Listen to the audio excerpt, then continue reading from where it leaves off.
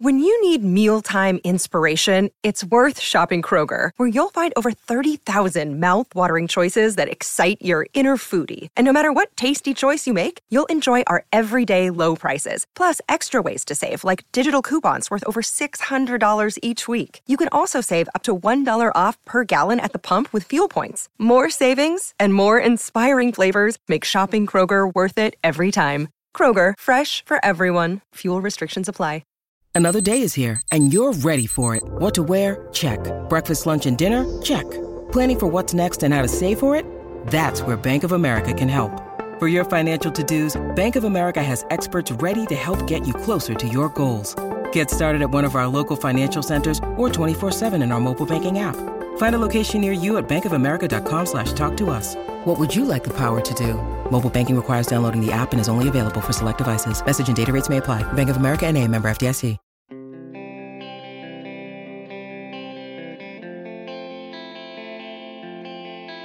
You know how we've been talking about all these free agents that the Penguins have to keep from leaving Pittsburgh? Chiefly, it's been about Chris Letang and how he wants a raise from his current $7.25 million salary, and about Brian Rust, who's going to get a raise, whether it's here or somewhere else. And then there's the guy who's outperforming everybody, and he's the one we have pegged for a pay cut. Good morning to you. Good Monday morning. I'm Dan Kovacevic of DK Pittsburgh Sports. This is Daily Shot of Penguins. It comes your way bright and early every weekday if you're into football and or baseball. I also offer daily shots of Steelers and Pirates that I hope you'll check out. Penguins 11, Red Wings 2. If I wasn't there to cover it myself, I wouldn't have believed the score, even given Detroit's dismal history over the past half decade and the even more dismal goaltending that they brought into town with Alex Nedeljkovic and Calvin Pickard. I mean, I don't even have adjectives for what it was that played out there. And when I say that, I'm not referring to this from the Pittsburgh perspective, but from the other side. That was the worst showing by the worst opponent, featuring the worst goaltending that I've seen come through that building in a long time. And yes, I know that the Wings took the Lightning to overtime the previous day, ended up losing to Tampa Bay, and supposedly outplayed them and everything else here. I don't care. They've won 2 out of their last 12. The goaltending stats are legitimately the worst in the league. And everything that I shouldn't say everything. Most everything that I saw out there, I can point a lot more to the other guys than to the home guys. Now, that said, Gino still came away with his 13th career hat trick.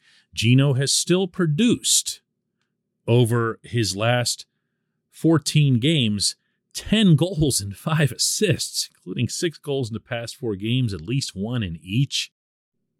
And ever since his return from knee surgery, in those 30 games, he's got 16 goals and 16 assists, which is obviously a better than a point a game pace. That's classic Gino. That's the Gino of old, as opposed to the old Gino. That's a star in the NHL. Still, by any measure, statistical or otherwise. And I dare say that anybody who's just magically expecting this player, because they know he's never going to leave Pittsburgh, he's made that clear, to drop from, I don't know, $9.5 million that he's making now to $7.5 or something like that. I don't know that that's just a gimme. I think if you're Gino and you're Gino's representation, and your client is roughly the same age as Letang, a year older, it'd be fair to say back to management in a negotiation, hey, this guy that we're representing hasn't exactly dropped off. If you want to either keep Letang at the same price or reward him with a raise, but you want to drop our guy, we're gonna have to talk about that a little bit. This portion of Daily Shot of Penguins is brought to you by the good people at the Greater Pittsburgh Community Food Bank, where they're committed to providing food for all of our neighbors in need across Western Pennsylvania. They, in turn, need your help. Find out how $1 can be turned into 5 full meals for those in need. Visit pittsburghfoodbank.org. Now, I'd love to share with you what Gino thinks about all of this and about his hat trick and about his surge, but as everybody undoubtedly knows at this point, he has not spoken since the day before the Russian army invaded Ukraine, at which point he has decided that he's not going to speak with reporters and risk saying something that could jeopardize his family, most of which is in Russia, when, as the world has kind of witnessed lately, that place is being run by a madman/war criminal. And I get that. As I've told you on this show, I respect that. And at the same time, as I was coming down the elevator after this one, I was thinking to myself, nobody from the Penguins has been asked to speak on this subject. And knowing what I do about Mike Sullivan and trusting that he's the type to engage with his players in good times and in bad, as it relates to their profession and as it relates to their personal life, I believe that he would have been communicating with Malkin about this on a regular basis, and so I asked. Yeah, we have. We've had open discussion with Gino with respect to this. He knows that he has the full support of his being part of the Pittsburgh Penguins family, and we're all concerned for him. I can't imagine going through what he's going through. He has family living in Russia, a country that's at war right now, in a real difficult circumstance, to no fault of his own, quite frankly. And I think a lot of this stuff is bleeding into sports, and knowing Gino the way I know him, he loves being a hockey player, he loves doing what he does, and he loves his family. So for sure we have concern for him, and we have had open dialogue with him with respect to this.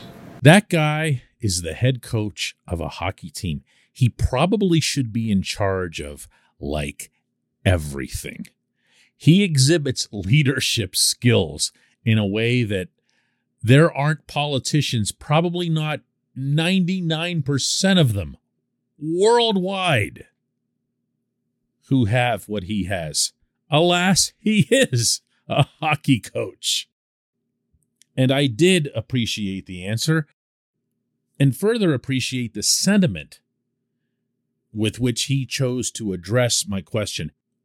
He could have tried to say something from Gino's point of view, and that would have been a mistake. And he's too smart for that, but it was at least possible.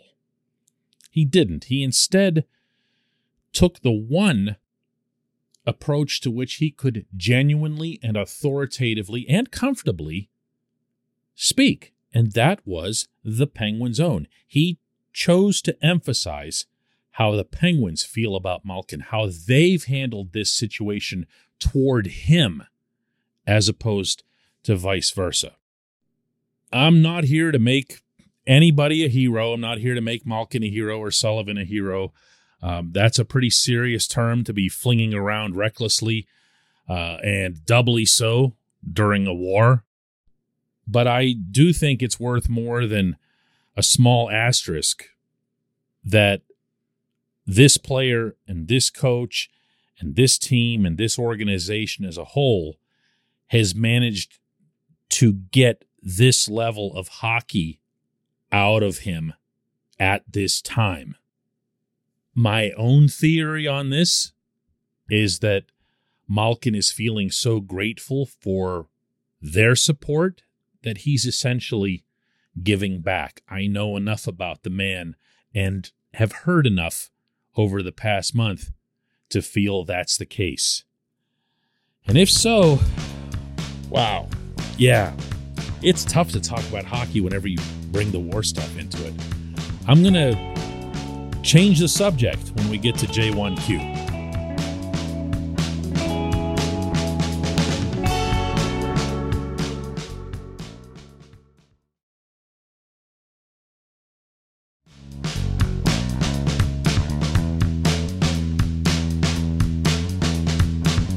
Today's J1Q comes from Kate, and she asks, Radim Zohorna got 2 primary assists against Detroit, and they were both pretty nice passes. Will he be in the lineup when everyone's healthy?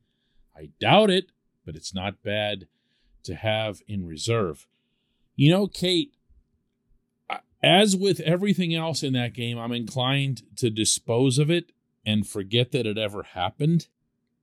And I'm not going to change that just because Zohorna is a guy I've been pushing the Penguins myself on this show to give more of an opportunity to. I really liked that first assist, the pass to Teddy Bluger, the 2-on-1 shorthanded. I would say that Teddy did well to finish, but he hit the center bar. I mean, I keep pointing to Detroit here, but Nedeljkovic just gave him the entire net, and all Teddy did was just walk up to the beach and hit the ocean. But I digress. It was a good pass from Zohorna. Same goes for the pass to Rickard Rakell in the third period. Although, again, Rakell scored from Mars on an unscreened wrist shot. So take these things with a grain of salt as it relates to the points that were put up and look instead at the plays that were made. Zohorna has done a good job of making plays really in all 3 zones, in tight quarters, and when he's contested. And I've liked that. And I know one person who will like that more than anyone, and that's the head coach. It was what endeared him in particular to Dominic Simon. Zohorna is obviously a much bigger player with more of a scoring touch than Dom. That's not saying much, and I don't mean to damn him with faint praise. But look, that fourth line, Bluger, Zohorna, and Boyle, you put yourself in a position where you have Teddy in the middle, not the biggest guy, but really, really effective, and 2 tall trees flanking him. It gives you, if you're the Penguins coaches, a very different look to send out on the ice whenever it's their turn, and it can kind of keep the other team a little bit unsettled.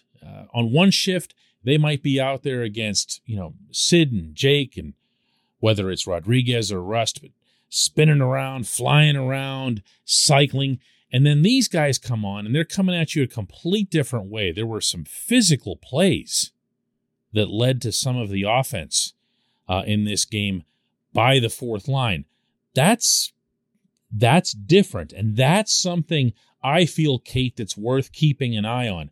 Now, let's remember that Jason Zucker is going to come back, that Brock McGinn is going to come back. Both of these guys will be in the lineup, and the way Kasperi Kapanen is coming around a little bit and doing a little bit more north than he is south, it doesn't look like he's going to come out of the lineup. So I wouldn't get your hopes up for Zohorna sticking with this group, but then we can also sit here and fantasize that the Penguins will enter the playoffs completely healthy and stay that way for however long they're alive. That won't happen at all. So if Zohorna positions himself as forward number 13, and you know that he can play either wing or center for that matter, he's in a pretty good spot to see some action. I appreciate the question. I appreciate everyone listening to Daily Shot of Penguins. We'll do another one tomorrow.